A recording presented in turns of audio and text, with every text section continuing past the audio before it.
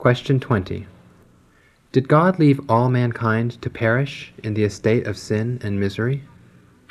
God, having out of his mere good pleasure, from all eternity, elected some to everlasting life, did enter into a covenant of grace to deliver them out of the estate of sin and misery, and to bring them into an estate of salvation by a Redeemer. Question 21. Who is the Redeemer of God's elect?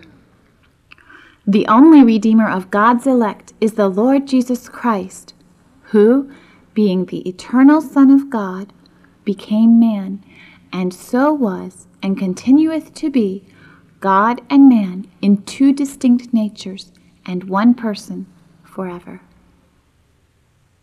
Question 22. How did Christ, being the Son of God, become man?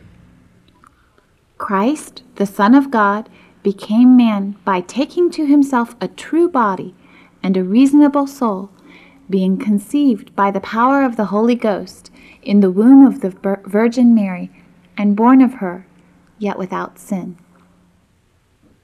Question 23. What offices doth Christ execute as our Redeemer? Christ, as our Redeemer, executeth the offices of a prophet, of a priest, and of a king, both in his estate of humiliation and exaltation. Question 24. How doth Christ execute the office of a prophet? Christ executeth the office of a prophet in revealing to us, by his word and spirit, the will of God for our salvation. Question 25. How doth Christ execute the office of a priest? Christ executeth the office of a priest in his once offering up of himself a sacrifice to satisfy divine justice and reconcile us to God, and in making continual intercession for us. Question 26. How doth Christ execute the office of a king?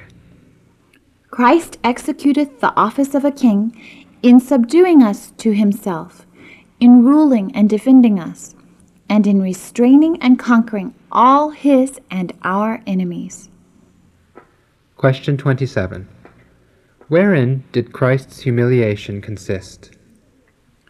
Christ's humiliation consisted in his being born, and that in a low condition, made under the law, undergoing the miseries of this life, the wrath of God, and the cursed death of the cross, in being buried, and continuing under the power of death for a time. Question 28. Wherein consisteth Christ's exaltation?